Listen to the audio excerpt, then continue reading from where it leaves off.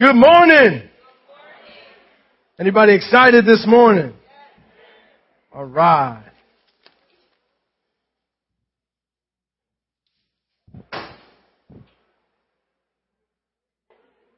Se acabó, it broke. All right. I'm going to ask you to do one thing before we begin. Can we just stand for a second? And I just want you to stand for a moment and for this moment, let's just be totally still. Let's not say a word. Let's not look at a phone. Let's not talk to somebody. Let's not take a walk. Let's not go to the bathroom. Can we just reverence real quick the reading of God's Word?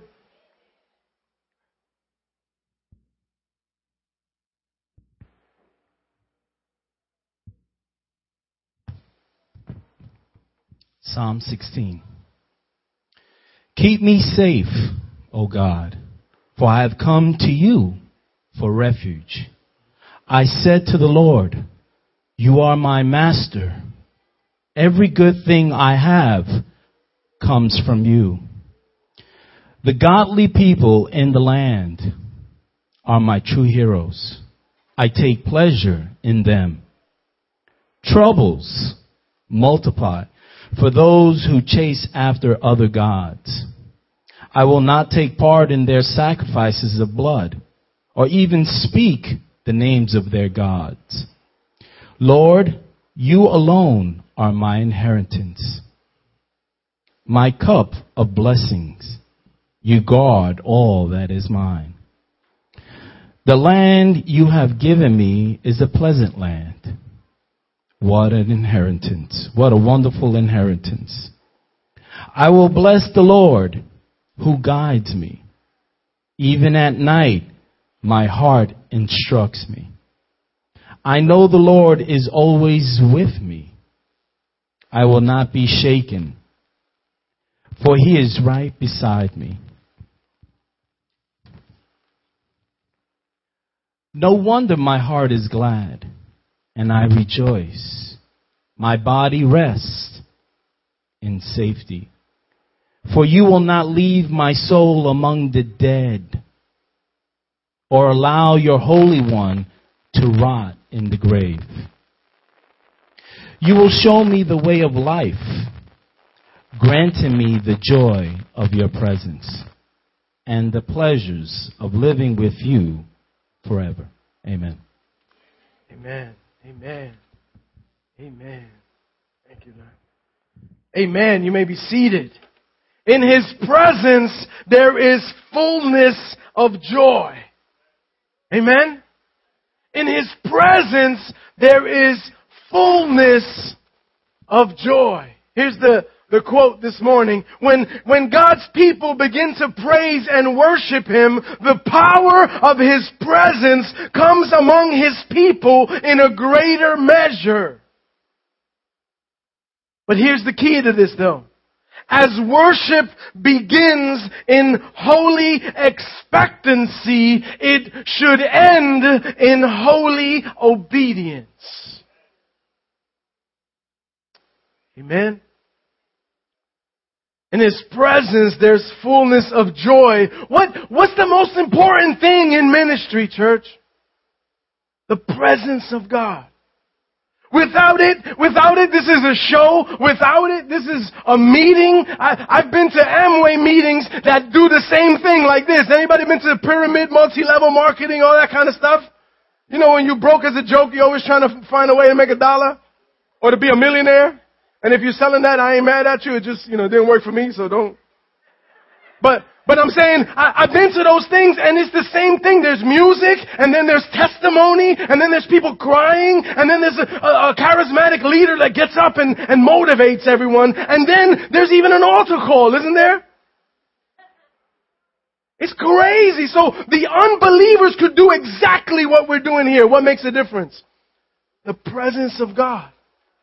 Without the presence of God, it's nonsense. See, in the power of His presence is what makes the difference.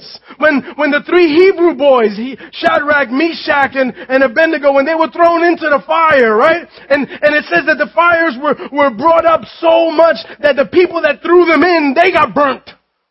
So, but it says that when they were in the fire, that even the non-believers saw in the fire another presence. And in the presence of God, there was protection. Amen? I mean, how about when the disciples were out in a boat fishing all night and they hadn't caught anything, and this is before they were believers, and Jesus tells them, take the nets and throw them on the other side. And they're like, come on, we're professional fishermen. We know more than a carpenter how to fish. But they took the nets and they threw them on the other side, and it says that they didn't have enough boat for the fish that they caught. What made the difference? The presence of God. When Paul and Silas, they were thrown in jail, and it says around midnight they started worshiping. And then the presence filled that jail, and the walls shook, and the shackles fell off, and the doors opened, because in the presence of God there's freedom. Amen? See, I wanted so bad to talk to you today about the power of His presence. But the text that we're up to doesn't talk about that. It focuses more on how sometimes it's easy to look past the presence. It focuses more on how sometimes it's easy to go beyond the presence, to disregard the presence, to move on anyway. So let me talk to you today about when we go past the presence. Has anybody ever done that? Good. So you just listen to my experience then. We're at chapter 10 in 1 Corinthians. We've been studying 1 Corinthians since the end of last year, and Pastor Gary picked it up again last week, and today we're gonna keep moving on through the study of the Word in 1 Corinthians, and we're up to chapter 10, so turn your Bibles, you should be bringing them. I could while out one day and just start making stuff up. So you should be checking and making sure that that's in there, amen? You should be reading along with us, alright? So in chapter 10, starting in verse 1, Paul, he starts with a warning, and let me give you a little background. Remember the Corinthian Christians, they were asking Paul about eating the meat that was sold at pagan temples, right? And we spoke about this at the end last year. And they were saying, well, since this meat is offered up to idols and those gods are false gods anyway, what's the big deal? We could eat the meat, can't we? The God doesn't exist anyway. And so Paul agreed with them in the past. He goes, yeah, who cares? That's stupid anyway. There's nothing to that God. So if they offered that meat to that God, you can take it and eat it anyway, because there is no God but our God. Amen?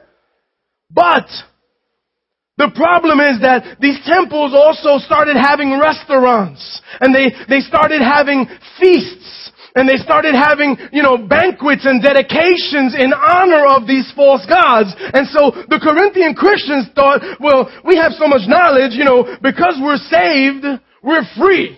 Right? And it's for freedom that Christ has set us free. So we could do anything we want. So we can go to these feasts and we could eat for free. Amen? I mean, Christians always looking for a bargain. This was part of the issue. This meat was cheaper.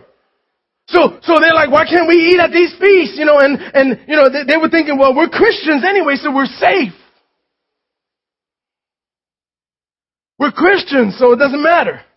We're Christians, so we're free. We've been baptized, so we've been set apart. We're free. So Paul is about to explain to them and to us the difference between just eating the meat sacrificed to idols, because it means nothing, and having fellowship with darkness. Come on, lean in. This is going to get good. He's talking the difference between just eating meat that was dedicated or being in the presence of and sitting at the table of demons. Let me explain to you. See, the word says God inhabits the praises of His people, right? How many of you feel that when you worship? How many of you feel that when you throw on a worship CD in the car or in your house and you're stressed out and you play some worship music and all of a sudden things start to change, and some people tell you, oh, that's emotions. Well, your emotions are part of it. Amen? But God says He inhabits the praises of His people. So let me ask you this though. What happens when other gods are worshipped? Who inhabits that?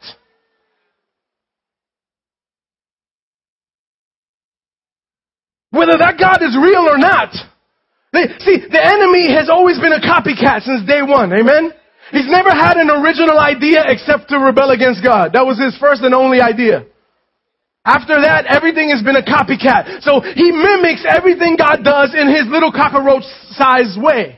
Because the enemy can't be anywhere, he can only be one place. Right? Like the little roach that he is. But he'll copy everything that that God does. And so when another God is being worshipped, even if that God doesn't exist, you can bet that there is a demonic presence there. See, the word says, and we'll read later on, that when we break bread with people, though we are many, we become as one. There's a unity, there's a oneness when we have fellowship. Church, can I tell you something? It matters who you fellowship with. I'm going to get in your business right now. It matters who you fellowship with. There are some places, family, that we don't belong in. Amen? There are some tables that we shouldn't be sitting at. And I'm going to just leave that there and let the wise discern. But let me give you a quick example, though. I'm going to leave it alone, but I'm going to pick it back up for a minute. It seems that Hollywood can't make any more big hits without making them about the devil. Have you noticed that? Like, vampires aren't enough because now vampires are soft, pale, and romantic. Don't get me started on that one. So now it's got to go past that. Now it's got to be paranormal activity. Now it's got to be the spirit. Hollywood has figured out, let's cut the demons and cut the middleman. Let's go right to the devil. Amen? So the latest movie, what is it? The Devil Inside. How many of you seen that ad? Church, there are some places that you don't belong. Can I just be honest? I'm not being legalistic. I'm not being, you need to... There are some places you do not belong. You shouldn't be in. I tell those that I talk to, don't go see that movie and then come get in the prayer line here because you're scared and you can't sleep. God did not give you a spirit of fear. You bought one for $11. And then you sat there eating popcorn and you let that thing run all over you. So you're a big boy now. You can go to the movies and watch. So you're a big boy. You pick the fight. You fight it. Amen? Don't waste my prayer team's time coming here because they don't have time for that. We got time. We want to pray with people that really want to move forward, that really want the presence of God, that really want to make a difference. Not that want to, praise, and then have intercourse later with the devil during the week and then praise on Sunday. We're wasting time, church. Amen? See, our terminology is wrong. We talk about those movies and we say those movies scare the hell out of you. No, they scare the hell into you. So Paul tells them, and what I'm telling you today, I won't have you ignorant, my brothers. Starting in chapter 10, verse 1, he says, I want you to know, brothers, that our fathers were all under the cloud, and they all passed through the sea, and they were all baptized into Moses in the cloud and in the sea. What's Paul talking about? I'm glad you asked. Because sometimes you guys fake it like you know. Oh, obviously he's talking about the eschatology of the... You don't know. It's all right. It's okay to not know. Amen? That's why we come. So what's Paul talking about? He's reminding some and he's teaching others about the spiritual heritage that we have, about our Jewish history. It's so important that we understand our Jewish history, amen? So what happened was when God delivered the people from slavery in Egypt, and Moses, led them toward the promised land. And it was amazing because when Moses led them out of captivity, it says that God, the presence of God was with them and he was a cloud by day and a fire by night. Can you imagine the presence of God being so with you that he was a cloud over them? And so when the cloud moved, you knew it was time to move. And when the fire stopped, you knew it was time to stop. How many pray for that kind of relationship with God? Amen? And so that's what was going on. And it's an awesome picture of the will of God and of the Holy Spirit for us today, how he leads and how he guides us. But see, you and I can choose to be in the will of God, and we can stay under that cloud, and we can stay under that fire, and we can say, God, When you move, I move. Just like that. When you move, I move. Just like that. Or we can move right ahead of the presence of God. We can go on forward and we can do our own things and we can live in the will of God, or we can go past His presence, is what I'm trying to say today. And do our own thing. And so Paul says, remember, our fathers were all under that cloud. Verse 3, and they all ate the same spiritual food, and they all drank the same spiritual drink. But verse 5, it says, but nevertheless, with most of them, God was not pleased. For they were overthrown in the wilderness. Another version says they were defeated by temptation during the hard times. What's Paul talking about? What happened to these people that God was leading them with His very presence? In order to understand that, we need to take a little trip back to the Old Testament. So let's go there. It's in the book of Exodus. And we can read that these people, they experienced the presence of God in such a real, tangible way. See, as the plagues from God, first they were in captivity to the Pharaoh, and Moses went to set them free, and Pharaoh said, no, you're not going. And so they experienced plague after plague after plague of God's judgment on Pharaoh, until finally Pharaoh said, please take these people and get them out of here, because God's never going to leave me alone. So they experienced the power and the presence of God, right? And they saw how even after Pharaoh got so scared he let him go. They saw that even after he let him go, then he mounted up chariots and warriors and soldiers and went after them to chase them. And he saw, and they experienced how at one point they were surrounded. They couldn't go this way, they couldn't go that way, and behind them was just the sea. And Pharaoh's army was coming to kill them, and these were not soldiers. These were men, women, children, families. And they said, we have no place to go. But what happened? God said, He spoke to the waters, and the waters opened up, and they were able to walk in between the water to get to the other side. Can you imagine having experienced that? See, God made a way where there was none. God allowed them to go through the water. It's a beautiful picture of baptism. But God allowed them to go. Listen, today you might find yourself between a rock and a hard place. I know I'm talking to a couple of you today. But you see, when we go past His presence, we're saying we can work this out. When we go past the presence, we're saying we'll find a way. Listen, good luck with that, family. But when we stay in His presence, when we stay right where God has us, we're saying, God, you have to work this out. God, you have to find a way out of this. Amen? And what we have to understand today is that the same way the water had to respond to God back then, the hard place that you're in today has to still respond to God now. Amen? It doesn't have a choice. So the same way that water had to answer to God, the hard places that you're in have to answer to God. So sometimes God, a family, we just need to stop and say, God, when you move, I move. Just like that.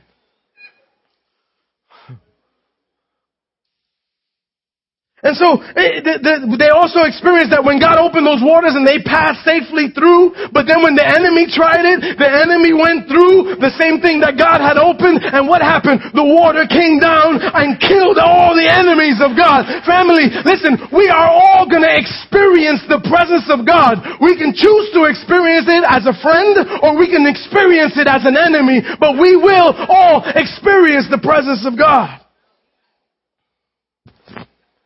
Whoo! So these people, God was leading them out of Egypt and toward the promised land. And while they remained in the presence of God, they also saw how 2 million people were able to be fed every day. God supplied manna from heaven. Remember, they hadn't planted, they hadn't grown anything, there was no farms, they were just escaping, right? There was no possible way they could have escaped with all this food to feed all these people.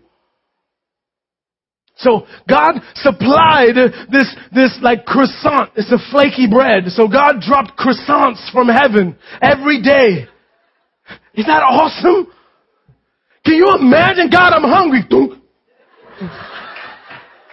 Oh, snap. God supplied manna from, and even that was a test. God told him, only take what you need for today. Only take what you need for today. I supply your needs. Only take what you need for today. But you know, there was some ghetto Christians up in, right? And they had that ghetto mentality. They said, nah, man, I'm going to take everything I can take. And if it's free, it's for me, right? That's right. And so what happened? They stored and they stored and they stored. And the next morning, croissants were rotten with maggots. God said, no, you need to trust me for today. When you, listen, church, can I hit you with something? Sometimes God will provide just enough what you need for right now. I know that's not good preaching. I know you want me to focus on the other where it says God provides abundantly and more than you can ever ask or imagine. And we love the abundant provision of God. And I can tell you, I can testify to that. And sometimes God will give us more than we can imagine. Amen. I've been in the abundance is awesome, but I've also been at the place where I needed a nickel and God gave me a nickel. He didn't throw me a quarter. He didn't drop $1 on me. He gave me a nickel. And I was like, wow, that's exactly what I needed, but, right? but come on, Papi, you know? You got more nickels than that, you know? Anybody been there? Drop a brother $1 or something. But sometimes, and God, and what's good is that later on, we look back at that time and we realize, we say, thank you, God, for only giving me that nickel. Because you know what? I wasn't ready for the $1 back then. I still needed to believe you for the nickel. I wasn't ready for the $1. You had thrown $20 at me back then, you would have messed me up. These people, they saw this, they lived this. They also saw how when they were thirsty, these people would grumble and complain. Can you imagine? God, there's a cloud by day and a fire by night and croissants falling from heaven and now they're complaining. They say, oh, will you bring us out here to die of thirst? And so God provided water from a rock. Would that not trip you out right there? Like God provide water from the speaker. Bam! You know how much water you have to provide for 2 million people and animals and whatever?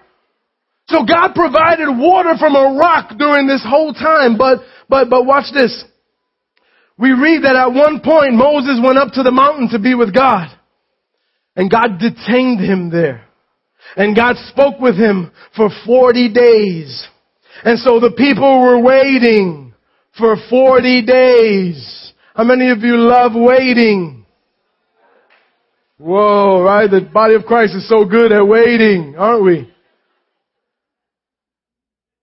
So they have by this point experienced the presence of God firsthand, right? Like tangible. This is croissants from God's bakery I'm eating every day. Oh my God. Right? That wouldn't trip. I mean, I can't get past that sometimes. But now they're waiting. And now it's been 40 days. And so Moses left Aaron as the leader in charge. Watch this. There's a valuable lesson here for leaders. Listen and look for it. We go to Exodus 32. Verse 1. It says, when the people saw that Moses delayed to come down from the mountain, the people gathered for themselves together to Aaron.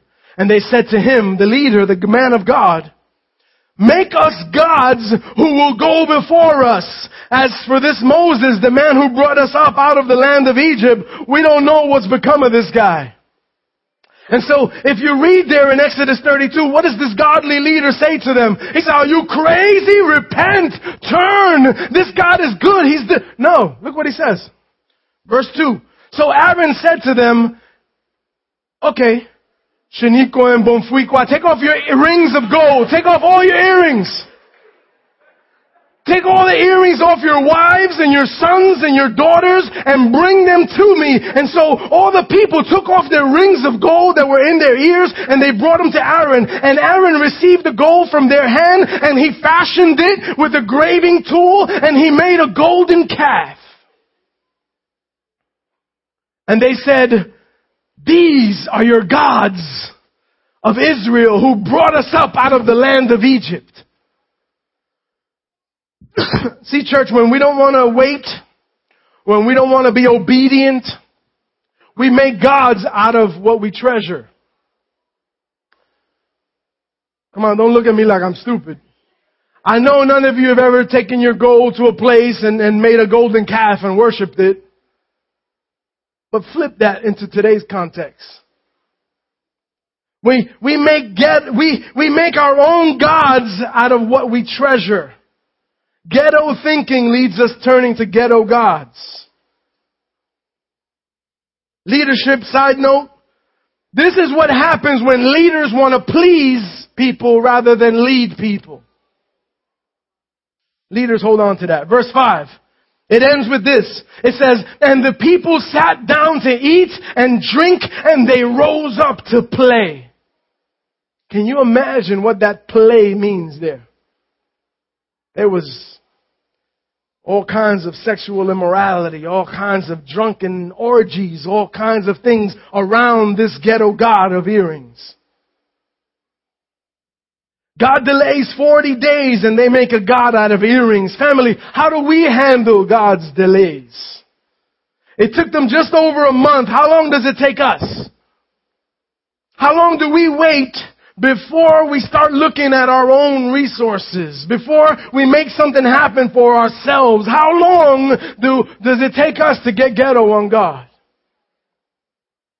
Paul is telling the Corinthian Christians and telling us today, be careful, fam.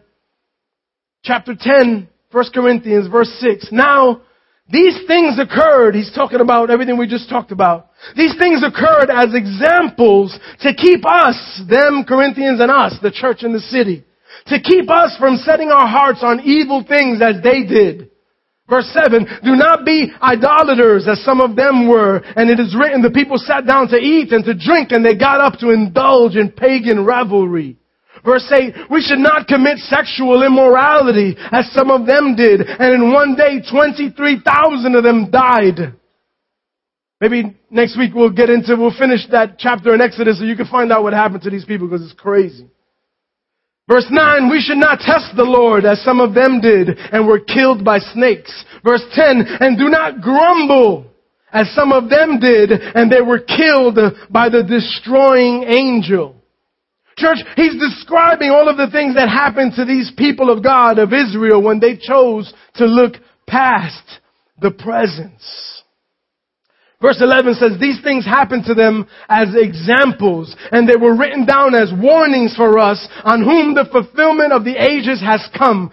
So, verse 12, if you think you are standing firm, be careful that you don't fall. Family, what really speaks to me in this passage before even moving on to the present people that Paul is speaking to is when he describes the early Christians. And he says they were all under the same cloud. They all passed through the same sea. They all had the same spiritual food. They all drank the same spiritual drink. And they all experienced the presence of God, but somehow they chose to go past the presence. And in case you didn't know, out of all of them, only 2 men from the adult generation, Joshua and Caleb, actually made it to the promised land. 2 million people, 2 men, actually made it to the promised land, which God intended for all of them. What happened? They ended up wandering in the desert for 40 years until the adult generation died off so that God could bring their new generation into the promised land. Think about that. Those who couldn't wait for 40 days had to wander for 40 years. Does that say something about, let the wise discern, amen? See, when we look past His presence, we go past His provision. We go past His providence. We go past His purpose. And I believe this entire passage and this reference is an incredible picture of the gospel. See, God delivers His people from Egypt. Egypt is a picture of the world, of its systems of sin and its slavery. Egypt is a picture of our old way of doing things. God delivers His people from Egypt. God leads us toward the promised land. That's a picture of His purposes for us. It's a picture of heaven. It's a picture of His eternal presence that He intended for us. And that promise is this. Jesus says, in my Father's house are many mansions. I go and prepare a place for you. And then Jesus is our Moses. He's our deliverer. He's taken us from the chains of slavery and sin and leading us into righteousness towards the promised land, right? All of these people were blessed. All of these people had the same spiritual experience, but still most of them perished.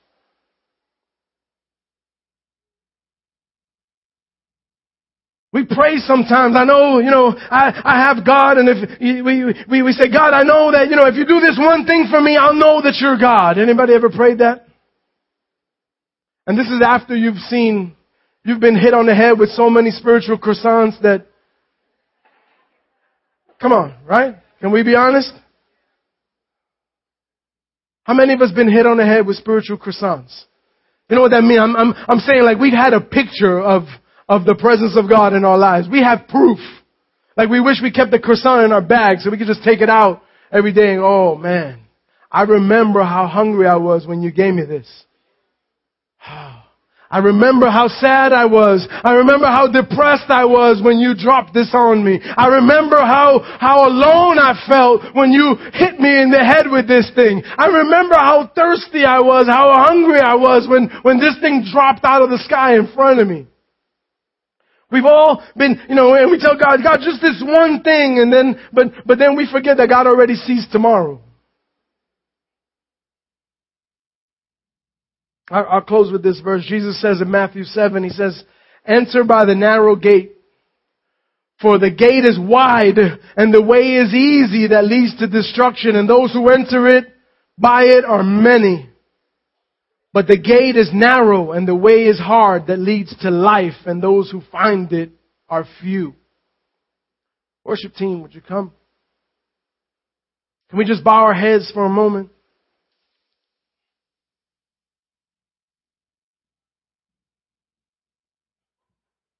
I didn't even know how to make a call here for this. Like we've all gone past His presence. We've all done it. We've all depended on our own protection. We've all depended on our own provision. We've all relied on our own power. Let's just be honest with God right now. Can we just bow our heads for a moment? And let's just come before God in prayer.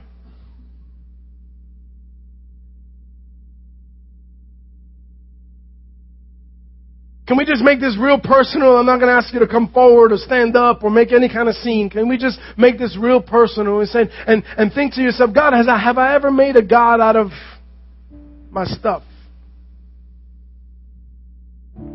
God, have I ever put something else before you and made it an idol? Have I ever depended on something else to bring me luck? Have I ever depended on, and this could be anything.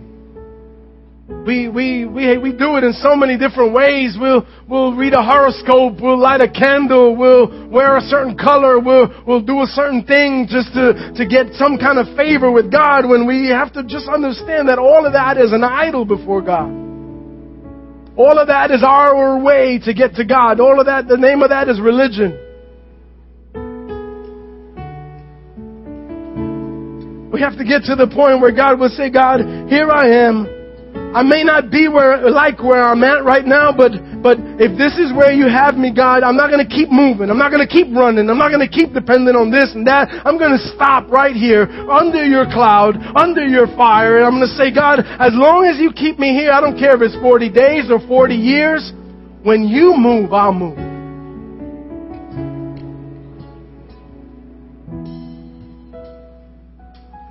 Can I just ask you today, church, if you've never made that decision if you never chose to enter by the narrow gate, the Word says, the world will tell us there's so many different ways to God, there's so many ways to be good, there's so many ways, all this Oprahology that we hear. Jesus says there's a narrow gate. Jesus said, I am the way, the truth, and the light. No one comes unto the Father but through me, Jesus says. Now you can go and study all you want. You can break down the word no one and knock yourself out with 1,000 word studies. But to me, no one means no one comes to the Father but through me, Jesus said. So I just encourage you, if we can let's all just stand together and let's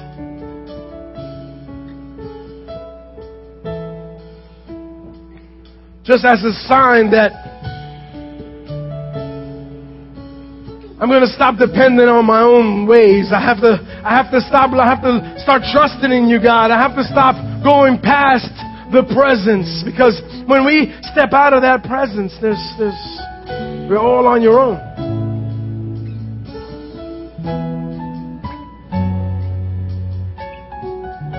If you want to make that decision today, you're welcome to do it.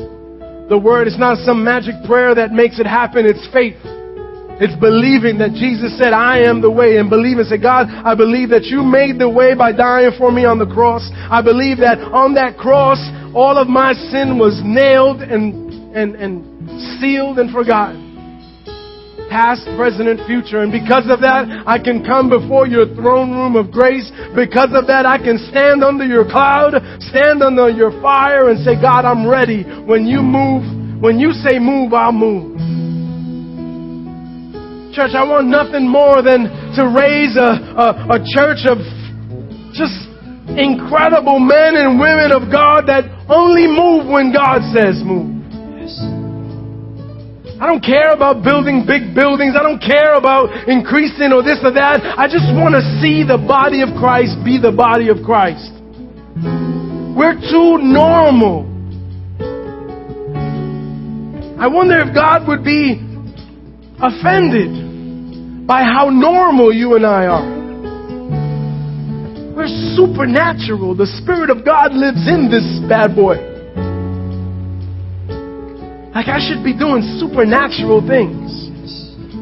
Not freaky things like you see in Paranormal Activity and stupid things that would scare people. Not things that would make me weird. Not things that would make me looking like a voodoo whatever. I'm saying I should be taking steps of faith that in the natural look impossible, but with God is possible. Amen?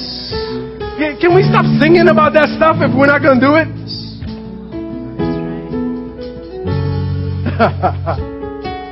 Thank you, Lord. Thank you, Father God, for your croissants. Thank you, God, for your drink. Thank you, God, for your provisions. Thank you, God, for your promises. I pray them over your people today, Lord God.